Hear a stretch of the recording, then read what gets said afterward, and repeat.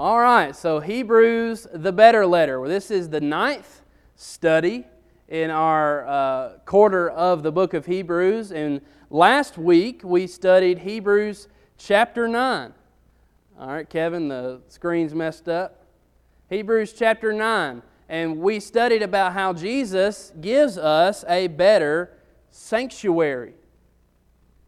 In Hebrews chapter 9, we were comparing what the Old Covenant and the Old Law, how their sanctuary was, comparing to what the New Covenant and the New Law and the sanctuary found in it. And spoiler alert, just like every other week, the New Law is better. The new sanctuary is better. And that's exactly what we found out last week. Why was that? If you'll remember, last week we talked about how there was a holy place in the old sanctuary. A certain amount of people were allowed at a certain amount of time, and then there was a most holy place. And we talked about all of that and the different distinctions that's found in those different things. But what we found out and what we got into last week is that only a certain amount of people were allowed in the most holy place, or the holy place. And so we found out that the new sanctuary through Jesus Christ is a bit different. Why? Because we're all allowed to be in front of the mercy seat of the throne of God. That is because Jesus Christ is the perfect sacrifice of the perfect sanctuary of the perfect covenant. More than that, though, we saw that the old sanctuary was earthly. It was a copy. It was a shadow of something greater. It was inaccessible, like we just said. It was temporary. It wasn't forever. It was meant for a certain amount of time, and then that was it. And then lastly, we saw that it could not purify the conscience totally. Well, that's the old sanctuary. And then the new sanctuary, we saw that it is heavenly. It is not earthly. We saw it is effective with sin. It takes care of sin totally. Not just halfway, not just rolling it forward. It takes care of it all the way. We also saw that it takes a more costly sacrifice. It is a sense of a fulfillment. And lastly, it is final and complete. And so tonight we're going to be studying more about this train of thought when it comes to the covenant, the sanctuary, the sacrifice, because that's exactly what chapter 10 delves into. I want to explain it this way. Hebrews chapter 8, if you'll remember, we talked about Jesus giving us a better covenant. And within chapter 8, we saw that it was talking about the covenant, the law, the promises, the conditions that God has made between Himself and man through Jesus Christ. And so really in chapter 8, the writer of Hebrews is talking about the what. The what. And then chapter 9 is going to be talking about the where. Where was the covenant carried out? That's the sanctuary. In chapter 9, we talked about the sanctuary. This is the place in which the law and the promises and the conditions of that covenant were carried out. This is the where in Hebrews chapter 9. So tonight in Hebrews chapter 10, we're going to be talking about the how. How was the law carried out? How was the law carried out in the sanctuary? Well, that is through sacrifices. In chapter 9, we're going to be talking about how the sacrifice was conducted in the sanctuary to fulfill the covenant. So we've talked about the what, we've talked about the where, we've talked about tonight, after tonight, about the how. And throughout the whole study, who has been the who? Well, that would be Jesus. And next week we're going to be talking about the why in Hebrews chapter 11. So tonight we're going to be diving even deeper into the discussion that we kind of started last week about sacrifice, about the sacrificial system of the Old Covenant, and we're going to be comparing it to the one of the New Covenant. We're going to be seeing and witnessing just how much greater than, superior to, and better than the sacrifice of Christ truly is to the sacrifices found in the Old Covenant. Just a reminder, if you go ahead and open up your Bible, if your copy of God's Word, to Hebrews chapter 9, the study we had last week, in Hebrews chapter 9, the writer has already talked about Christ's sacrifice a lot. He's already alluded to it a lot. In chapter 10, he's just going to dive even more deeply into it. If you look at chapter 9, in verse 12, it's going to talk about how this is not with the blood of goats and calves, but with His own blood He entered the most holy place once for all, having obtained eternal redemption. In verse 13, right after that, he's going to talk about how the blood of bulls and goats and the ashes of a heifer were able to sprinkle the unclean and sanctify the purifying of the flesh.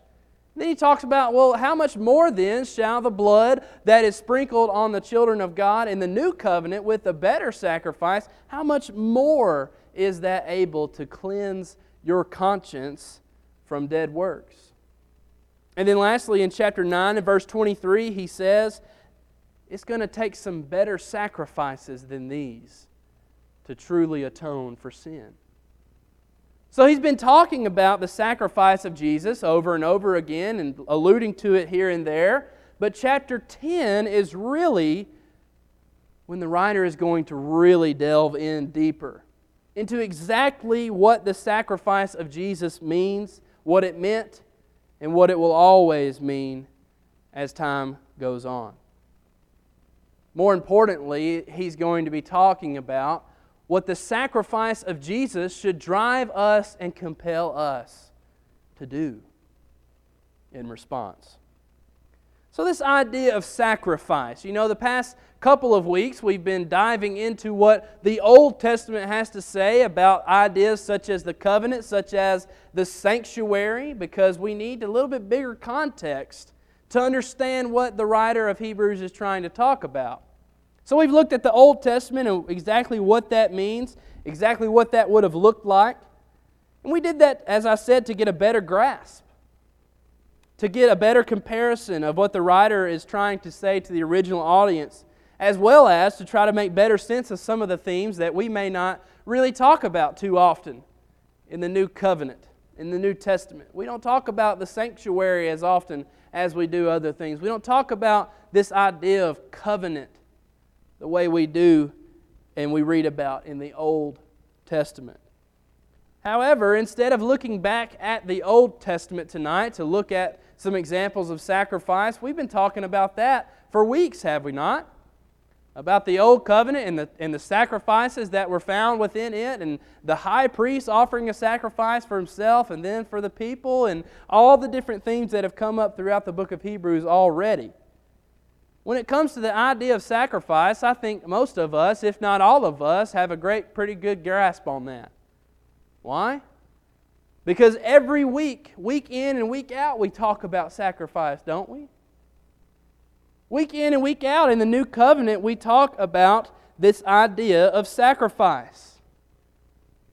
In fact, each and every Sunday, what do? We focus on the sacrifice of Jesus through the Lord's Supper. In fact, we talked about time and time again about how we are to present our lives as a living sacrifice.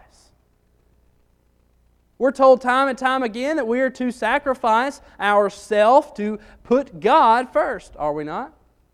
So when we think about the idea of sacrifice, it's not as different, it's not as vague, it's not as ambiguous as certain ideas as the sanctuary or the covenant or certain other themes throughout the book of Hebrews. We hear the word sacrifice in our everyday life, don't we? Someone will really say, to really advance in your job, what are you going to have to do? Well, you're going to have to sacrifice some other things. You're going to have to put extra time into that job. Well, if you want to make your relationship with your husband or with your wife a little bit better, what are you going to have to do? Well, you're going to have to sacrifice certain things in your life and redirect that to your wife or to your husband or to your children or to whatever you're trying to improve. We get the idea of sacrifice. It's losing something that we want. It's sacrificial. And so we understand this idea of sacrifice more so than some of the other themes throughout the book of Hebrews. When it comes to God's Word, the idea of sacrifice could be the most fundamental one of the most fundamental elements of the whole Bible. God's Word from the beginning talks about sacrifice. In fact, the Hebrews writer in chapter 9 and verse 22, what does he say? In 9:22 he says, "Without the shedding of blood there is no remission." So without sacrifice there is no remission, forgiveness, or any type of relief of sin. And so obviously we see all the way back at the patriarchal age of Abraham, Isaac, and Jacob, guess what was required? Sacrifice. From then to the Mosaic age of Moses, the kings, and the prophets, guess what was required? Sacrifice. Fast forward to the Christian age of the apostles, the church, and us tonight. Guess what's required? A sacrifice. It's pretty obvious that the idea of sacrifice is pretty central, pretty crucial to the overall flow and theme of the Bible. So tonight, how does Jesus give a better sacrifice than that of the Old Testament? We don't have to consult the Old Testament to understand this idea, because we've been alluding to this idea throughout the entire book of Hebrews. Instead, we're going to get right into the text itself in Hebrews chapter 10 and verse 1. Hebrews chapter 10 and verse 1. Would you read with me? It says, "For the law, having a shadow of the good things to come, and not the very image of the things, can never, with these same sacrifices with which they offer continually year by year, make those who approach perfect. For then would they not have ceased to be offered? For the worshippers, once purified, would have had no more consciousness of sins. But in those sacrifices there is a reminder of sins every year. For it is not possible that the blood of bulls and goats could take away sins." You see what he's already getting into within these first 4 verses of the book of Hebrews. You know, it's impossible to read these verses and not find the need for something better. When we read these verses, we see something is missing, something is wrong, not good enough. Well, what is that?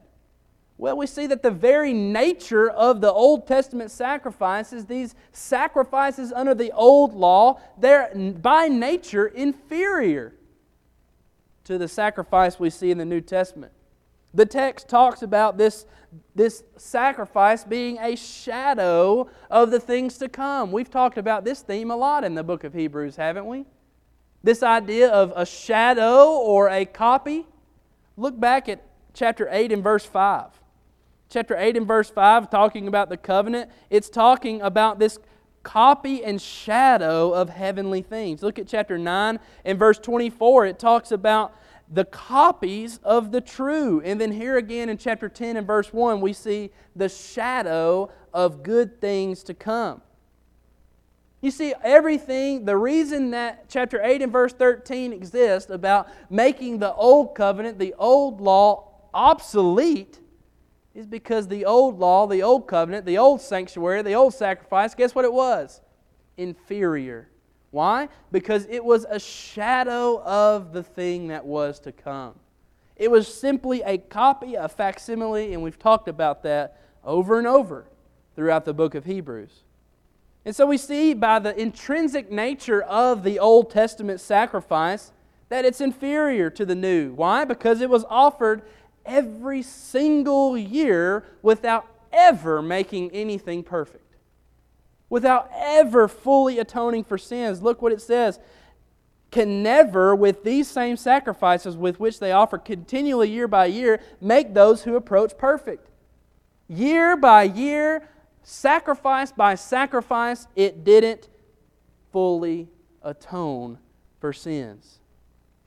Just like we talked about at the close of last week's class, instead of a remission, it was simply just a reminder. In the Old Covenant, the sacrifices that were performed, it was simply a reminder of the sins every single year, year in and year out. The writer would even say that for then they would not have ceased to be offered, for the worshipers, once purified, would have no more conscience of sins. But in those sacrifices, they were a reminder of sins every year. This reminder that you have not fully atoned for your sins. You've just rolled them forward year by year and year, and we've talked about that last week. You see, the Old Covenant sacrificial system was simply a reminder, not a sense of remission. Why? Well, the writer says, because the sacrifice was based on the blood of bulls and goats, which he says could never take away the sins. He says it is not possible that the blood of bulls and goats could take away sins. It doesn't matter how many bulls, how many goats, how many anything were offered, it only ever rolled forward and forward and forward. If you want a better picture of this idea, you can think of it this way. The Old Testament, the Old Covenant sacrificial system would only cover the nation's sins, while the New Covenant and the new sacrifice cleansed the sin. The Old Covenant would cover it, and the New Covenant cleanses it. Well, Ben, what about the Day of Atonement? This Day of Atonement, does the word atonement not mean remission? Does it not mean forgiveness? Does it not mean what I think it means? In the Day of Atonement, would the sins not be taken care of? When the high priest would enter the most holy place and sprinkle blood everywhere and offer the sacrifices for the sins of the people, was it not enough?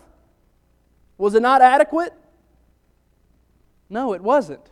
That's exactly what the writer is saying. It never accomplished the remission of sins. It only ever accomplished the remembrance of sins.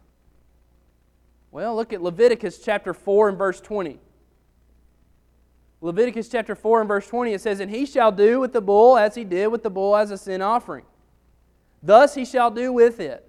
So the priest shall make atonement for them, and it shall be forgiven them." Ben, are you saying their sins weren't forgiven? No, I'm saying that they were forgiven. They simply weren't taken care of totally. What I mean is, there is no flaw. Well, if there is no flaw in the old, there would be no new need for a new sacrifice.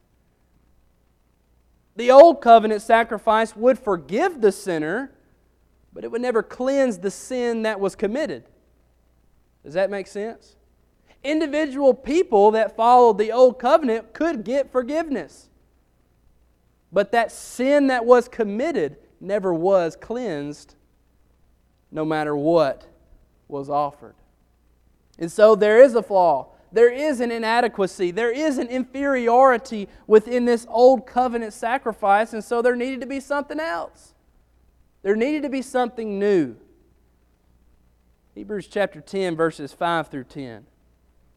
It says, "Therefore, when He came into the world, He said, 'Sacrifice and offering you did not desire, but a body you have prepared for me. In burnt offerings and sacrifices for sin you had no pleasure. Then I said, Behold, I have come.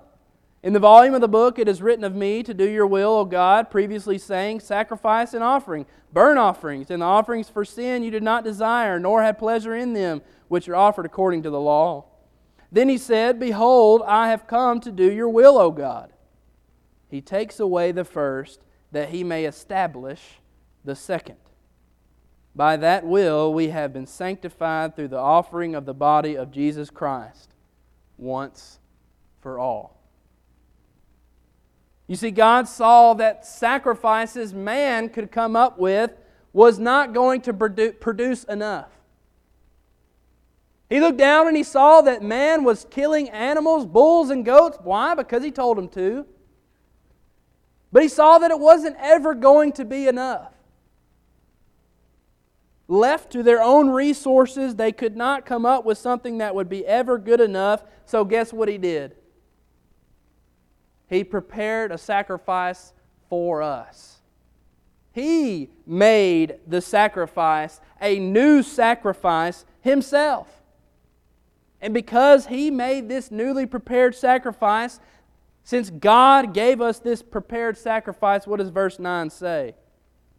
Verse 9 says, Behold, I have come to do your will, O God. He has taken away the first, that He may establish the second. Here's this idea of making the first, the old, obsolete. He has taken away the first system of sacrifice and has established the new. What is the new? That is His Son. And the old has become obsolete. And because of this newly prepared sacrifice, it says that we have the ability to be sanctified and set apart through the sacrifice of Jesus that is once for all. Do you realize how different and how completely in opposition this is to the sacrificial system of the Old Testament? He talks about it over and over again, about how the priest would have to do it year by year, day by day, offering sacrifices for the people. Here's a bull, here's a goat, here's a sheep, here's whatever you can do, and never was enough. But here, this sacrifice of Jesus is once for all. And it is able to sanctify the person to whom it is offered. You see, these quotations from the Psalms here is talking about Jesus. Jesus is the full fulfillment of these words. Jesus Christ is the one who went to do the will of God. He came to fulfill God's will. And what was that will? To offer us a better sacrifice. Well, what does verses 11 through 18 say? It says, And every priest stands, notice that, every priest stands ministering daily and offering repeatedly the same sacrifices which can never take away sins. But this man, after he had offered one sacrifice for sins forever, sat down at the right hand of God. From that time, waiting till His enemies are made His footstool. For by one offering He has perfected forever those who are being sanctified. But the Holy Spirit also witnesses to us, for after He had said before, This is the covenant that I will make with them after those days, says the Lord, I will put my laws into their hearts and their minds, I will write them. Then He adds, Their sins and their lawless deeds I will remember no more. Now where there is remission of these, there is no longer an offering for sin. You know, I love just reading this text and seeing how blunt the writer of Hebrews is. We talked about last week how he was just he was effectively blowing their mind. He does it yet again in this section, in this chapter that we're studying tonight. This is an audience of Jews who looked up to the high priesthood. They held them in high esteem. We've talked about that in chapters 5 and chapter 7. Guess what he's doing in chapter 10? He's basically telling everyone and exposing to the world how useless the work that they were doing was. How useless it really was now that Jesus' sacrifice had come. Basically, that they had been wasting their time all these years since Jesus had come to the earth. All these sacrifices, all these bulls, all these goats were simply a waste of time. Hey, you know this Jesus, this guy that you're not sold on? Guess what? Not only did He offer Himself, He only had to do it once. And the rest is history. The work of the priest, even though they stood day after day, it says, they stand daily, offering repeatedly the same sacrifices which can never take away sins. They had no real value in their sacrificial system. Look at the difference. Remember, I told you to notice this. In verse 11 it says, Every priest stands. But what does it say about our Jesus in verse 12? It says that He is seated, that He is sat down at the right hand of God. We've talked about this idea before thus far in our study of Hebrews, that those who are standing, though it may seem like they're in authority, it just simply means that their work is not complete. You know, you work all day on the farm. Growing up, I worked on the farm all day. The other day, I went home, visit my parents. Guess what they had me do? Work on the farm. Pick up some gates here, do this, that here. They're trying to sell the farm, trying to make it look good. Stood up all day, worked all day long. Guess what I did when I got home? I sat down. Why? Because I was tired. My work was done. I had completed the tasks my dad asked me to do. Guess what? Same with Jesus. He is seated beside the right hand of His Father because His work is complete. But guess whose work is never going to be complete? That would be the priest under the Old Covenant system of sacrifice. They stand day after day, daily in the temple, in the sanctuary, trying to offer sacrifices for sins. And while they're standing, Jesus sits. The priest's work is never complete, and Jesus' work is complete and eternally will be finished. The difference is the sacrifice that was offered. The sacrifice that perfects perpetually as many as are being sanctified, the verse says. Verse 14, for by one offering He has perfected forever those who are being sanctified. Then what happens in this text? The writer brings us all the way back to Hebrews chapter 8. Remember in Hebrews chapter 8 we were talking about the covenant. What does he do? He brings up this idea from the book of Jeremiah chapter 31. About this new covenant that would be established between God and man. And in chapter 10 he brings it back up again. In verses 16 and 17, he brings this Jeremiah 31 prophecy up again. In chapter 8, he's telling us about the covenant. Well, this covenant I'm talking about, this is it. Chapter 10, he's telling us how it was accomplished.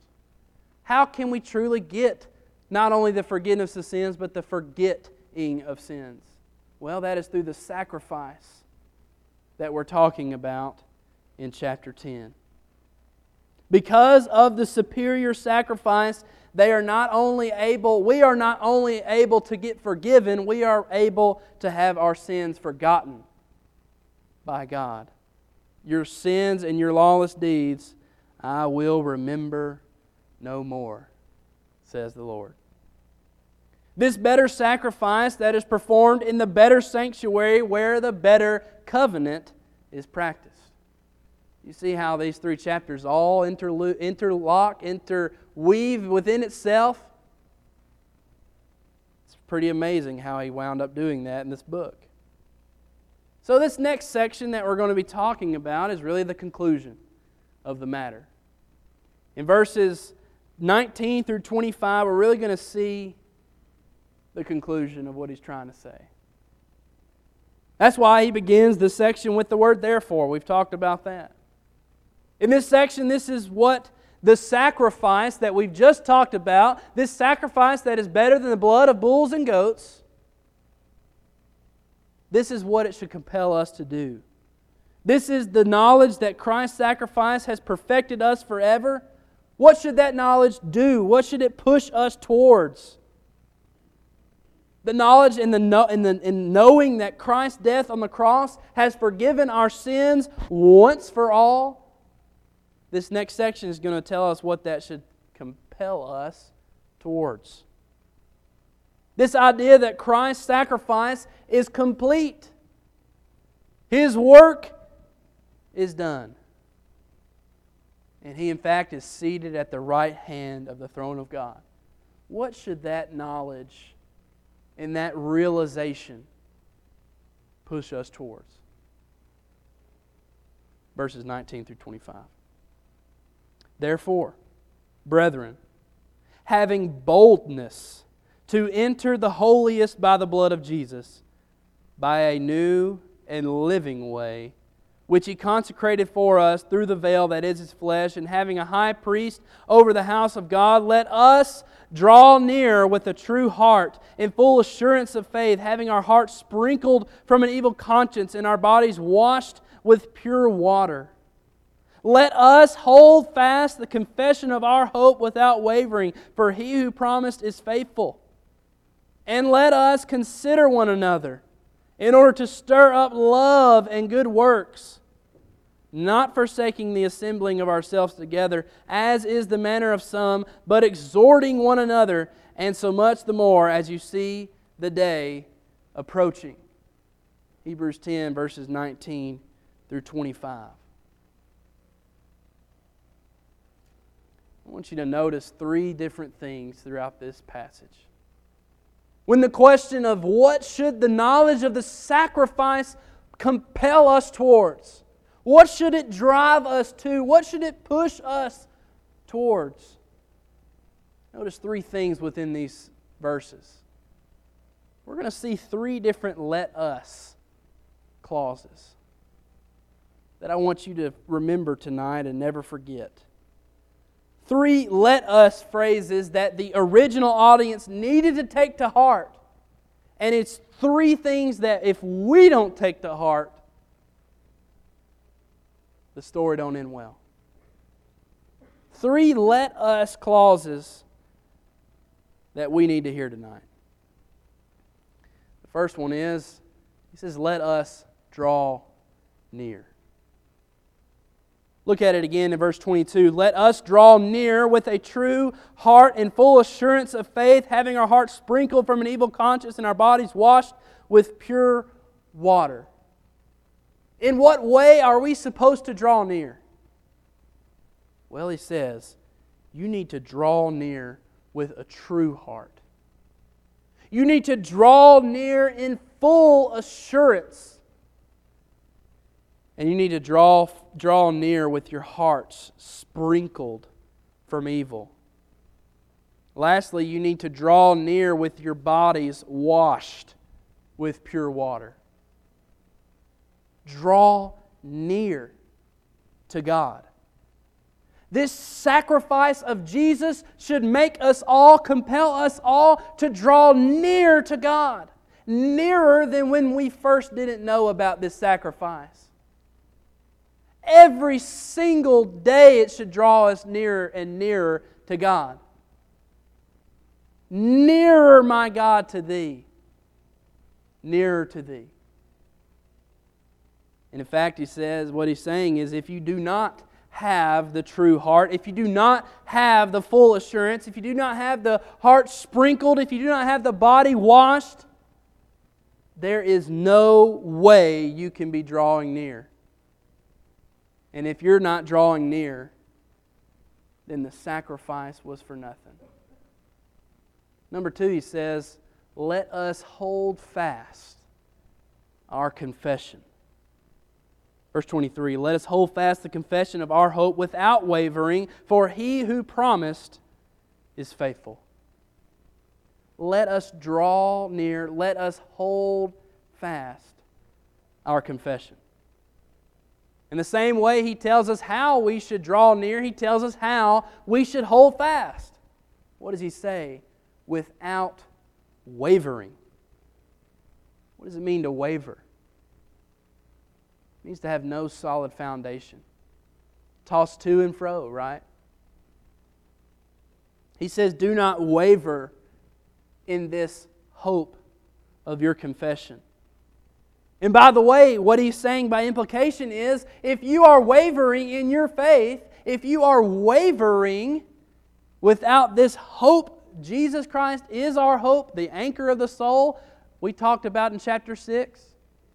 If you are wavering in your faith in a way that says that there is no God, that there is no great sacrifice, that I, just poor pitiful me, I have a terrible life, God has done nothing for me, then you're not holding fast the confession. It's hard to keep that faith, isn't it? Sometimes when life hits us, when the storms of life are coming all around us, it's hard to hold fast the confession of our hope with full assurance, without wavering. But you know what should keep our confession steadfast?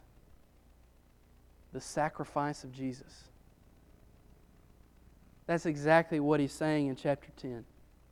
Number 3, it says, let us consider one another. Let us consider one another. Verse 24 and 25. Let us consider one another in order to stir up love and good works, not forsaking the assembling of ourselves together as a manner of some, but exhorting one another, insomuch the more as you see the day approaching. Consider one another. The same way He tells us how we should draw near, how we should hold fast our confession, He tells us how we can consider one another. Boy, we use this verse a lot, don't we?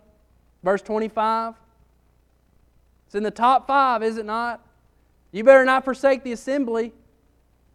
But do we know what context, why we don't forsake the assembly?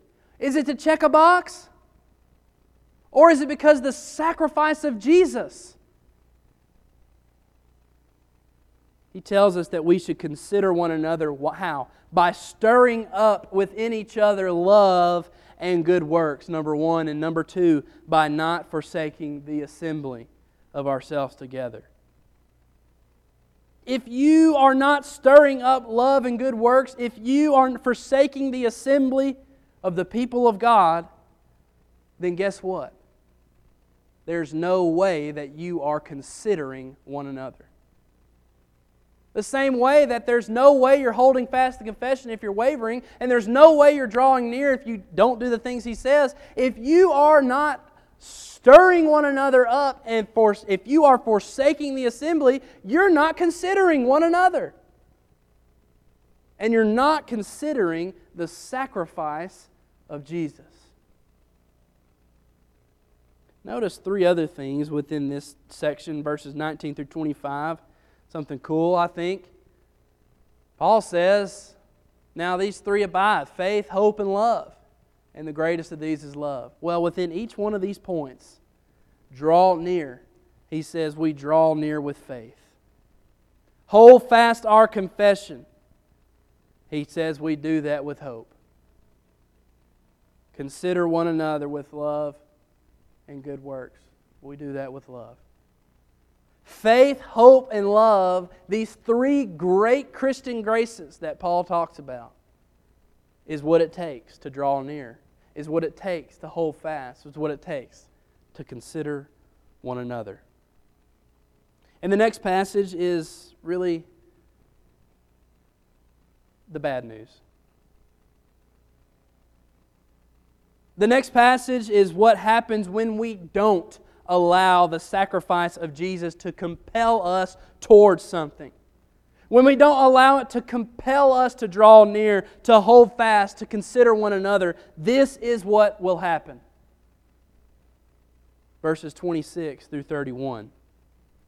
For if we sin willfully, after we have received the knowledge of the truth, there no longer remains a sacrifice for sins, but a certain fearful expectation of judgment, and a fiery indignation which will devour the adversaries. Anyone who has rejected Moses' law dies without mercy on the testimony of 2 or 3 witnesses. Of how much worse punishment do you suppose will be thought worthy who has trampled the Son of God underfoot, counted the blood of the covenant by which He was sanctified a common thing, and insulted the Spirit of grace? For we know Him who said, vengeance is mine, I will repay, says the Lord. And again the Lord will judge His people. It is a fearful thing to fall into the hands of the living God. This is the result of when we don't understand the sacrifice of Jesus. Turn back to Hebrews chapter 2 and verse 3 real quick. Just a real quick reference. Remember he says in chapter 2 and verse 3, how shall we escape if we neglect so great a salvation? If we neglect so great a salvation, how will we ever make it? The bottom line was you won't if you neglect so great a salvation. And now go back to chapter 10. I believe the writer is saying somewhat the same thing in this section. If you neglect so great a sacrifice, and you sin willfully after receiving the knowledge of the truth of the greatness of Christ's sacrifice, then guess what? There is no sacrifice for you. There is no sacrifice for you if you neglect so great a sacrifice as Jesus Christ's sacrifice. In the same way, if you neglect that salvation, if you neglect this sacrifice, there is nothing left for you. I believe what he's saying, if you don't allow Christ's sacrifice to draw you nearer to God, to make you hold fast to the confession, to make you consider one another, then there is no salvation for you. No salvation for us because we have neglected the one sacrifice that was able to give us that salvation that we've neglected. What does the writer do next? The writer, then he's going to show, guess what? There was a punishment for people who didn't follow the Mosaic Law. If you violated the Mosaic Law, if you neglected the old law, guess what? There was punishment. If 2 or 3 witnesses witnessed this, you were dead without mercy, it says. You died without mercy. That's a pretty steep penalty, is it not? If a son was to really get on to his parents or something, what happened? They took him out in the street and stoned him. What happens with the adulterous woman? They took her out the street and they wanted to stone her. That's the old law. That's the punishment for violating the old law. But guess what he says about the new law? You know, this isn't what we really want to talk about, is it? He says, how much more shall the punishment be for those who violate the new law? Who've been given a better covenant? Who've been given a better sanctuary? Who've been given a better sacrifice? How much more should the punishment be for those who trample over the Son of God? For those who reckon the blood of Christ as a common thing? For those who insult the Spirit of grace? How much more should the punishment be for those who do that? You know, when we are not letting Christ's sacrifice draw us closer to God, allow us to hold fast to the confession, allow us to consider one another, when we aren't doing those 3 let us clauses, guess what? We are trampling over the Son of God. We are counting the blood of Jesus as a common thing. That's what he's telling his audience.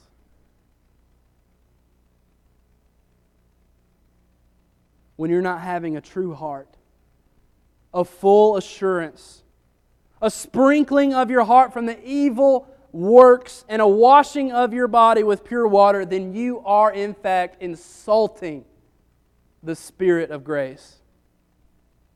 When you are wavering, then you are not holding fast the confession of your hope, and you are making the blood of Christ a common thing.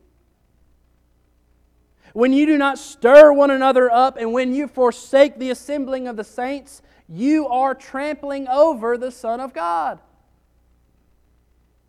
That's what the writer is saying. And when this happens, God is going to give His vengeance towards us. He says, "Vengeance is mine, I will repay," says the Lord. He says it is a fearful thing to fall into the hands of the living God. Guess what? It's not fearful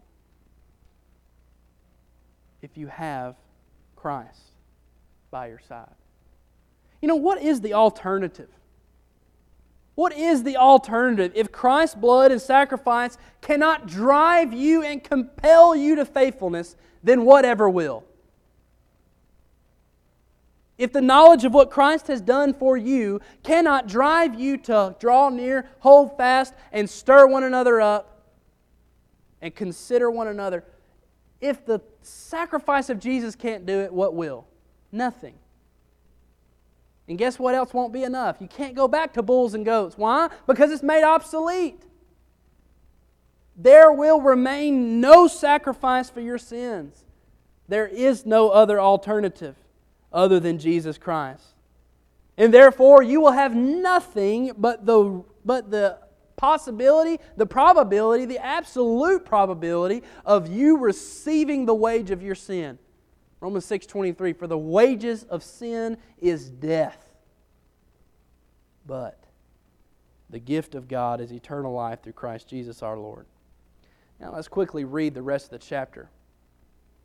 But recall the former days in which you were illuminated, and you endured great struggle with sufferings, partly while you were made a spectacle by both by reproaches and tribulations, and partly while you became companions of those who were so treated. For you had compassion on me in my chains, and joyfully accepted the plundering of your goods, knowing that you have a better and enduring possession for yourselves in heaven. Therefore do not cast away your confidence, which has great reward, for you have need of endurance, so that after you have done the will of God, you may receive the promise. For yet a little while, and He who is coming will come and will not tarry. Now the just shall live by faith. But if anyone draws back, my soul has no pleasure in him. But we are not of those who draw back to perdition, but of those who believe to the saving of the soul. And that's chapter 10. I want to quickly talk about this section. Remember that He has just given them the bad news in verses 26 through 31. And like any good preacher does, he gives them the good news right after. Sometimes I forget that. Sometimes people tell me, well, man, I got to go get a cast on my foot after what happened today. But we got to give the good news after the bad news. The bad news is vengeance is coming. The good news is that we need to look back to the point in our life when we did think about the sacrifice. We can look back at this point at which we were illuminated, verse 32, and we were willing to struggle greatly with the sufferings for the Lord. And if we look back to those times, it will push us to better faithfulness. It will push us to be able to do those 3 let us clauses. And then he says, if you hold on yet for a little while, He's coming. He tells us that our souls will be saved if we just hold on. So what's the application for us tonight?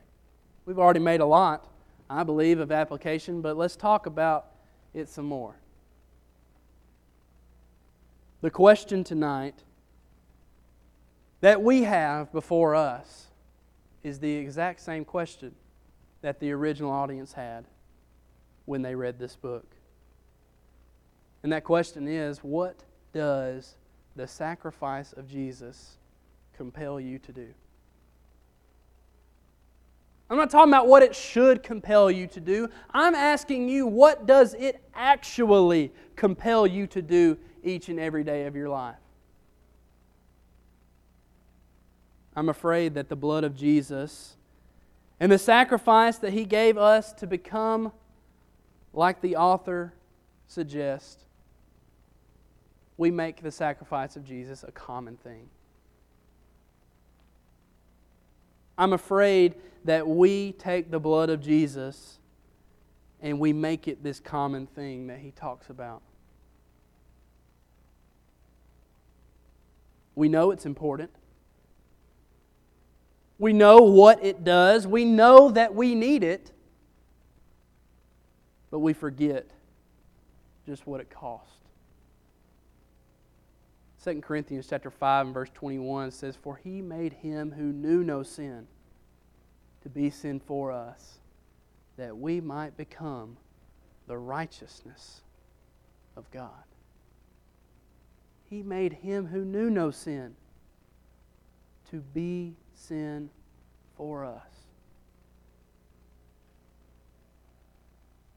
Philippians 2, verses 5 through 8, it says, "Let this mind be in you, which was also in Christ Jesus, who, being in the form of God, did not consider it robbery to be equal with God, but made Himself of no reputation, taking the form of a bondservant and coming in the likeness of men, and being found as an appearance as a man, He humbled Himself and became obedient to the point of death, even the death of the cross."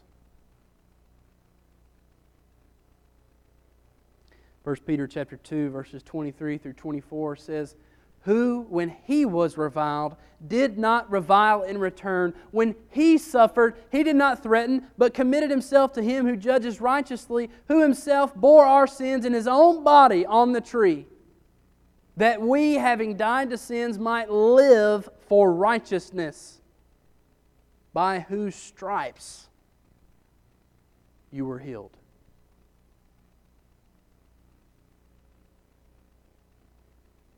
I'm afraid we hear verses like these. We hear lessons and thoughts in sermon after sermon and class after class about the sacrifice of Jesus. And I'm afraid we don't feel it anymore. I'm afraid too often we don't allow it to evoke any emotion within us any longer. When we think about the Lord's Supper, it's not about taking the blood of Jesus and the body of Jesus. It's about the little crinkle of the little cup that we have to do during this pandemic. It's not about the sacrifice of Jesus anymore. It's about, well, we need to hurry up. It's past 30 minutes. Kyle's not going to have a full 30 if we don't hurry this thing up.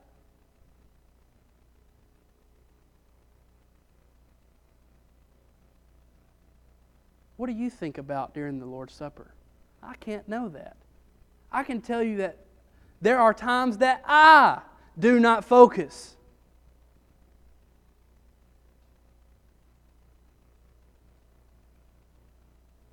We become numb to the sacrifice of Jesus because we talk about it so much. You know what happens when we become numb, when we do not allow it to evoke any emotion within us anymore? You know what happens when that happens? There's a temptation for us to no longer draw near to God.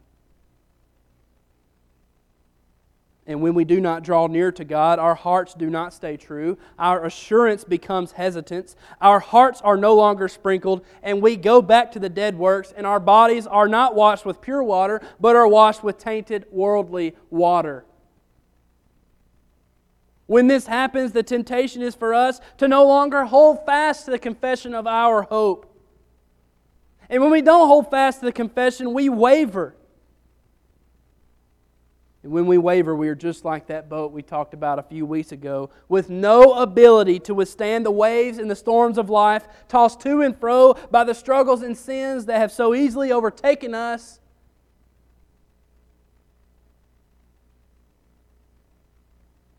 And when this happens, yes, there's also the temptation for us to no longer consider one another. And when we do not consider one another, we do not care about stirring one another up. As long as I'm stirred, that's all right. As long as I'm doing good, that's all that matters. Regardless of whether someone else needed me to stir them up, it doesn't matter as long as I'm stirred up.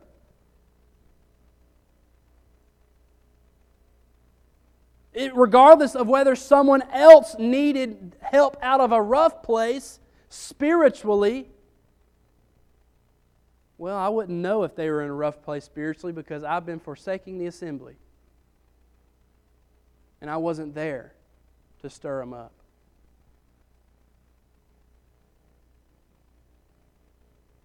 You know, there are people every Sunday morning, every assembly, that need somebody.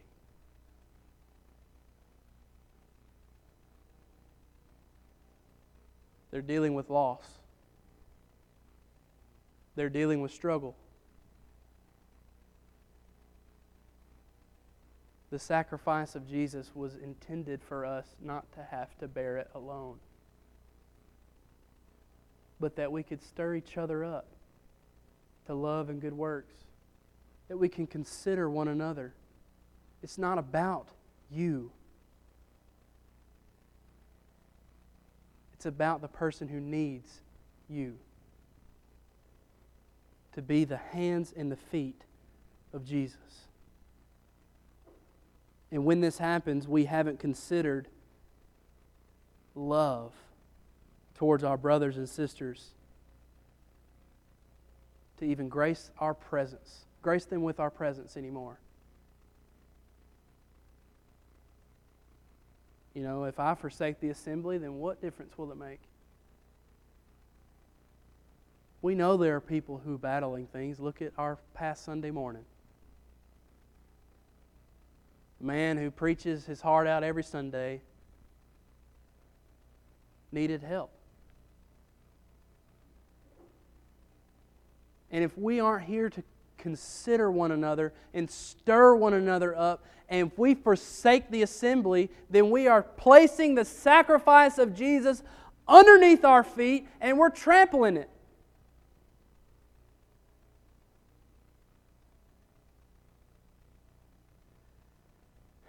When this happens, we have taken the precious blood of Jesus and we've made it a common thing. Something I can take when I'm ready for it, something I can leave behind when I don't want it. And when we do that, we make the sacrifice of Jesus no more valuable than the blood of animals. And ultimately, we insult the Holy Spirit, and we are bound for the vengeance of the living God, as He says in Hebrews chapter 10. Instead, the sacrifice of Jesus should push us to draw near. It should compel us to hold fast. And it should drive us to consider one another. Chapter 8 talks about the what? The covenant. Chapter 9 talks about the where? The sanctuary. Chapter 10 talks about the how? The sacrifice. And next week, chapter 11, we're going to be talking about the why. But every week, throughout the whole of Hebrews, Jesus is the who. Thank you for your attention tonight. We're going to have Brother Gene Clower come and close us in a word of prayer.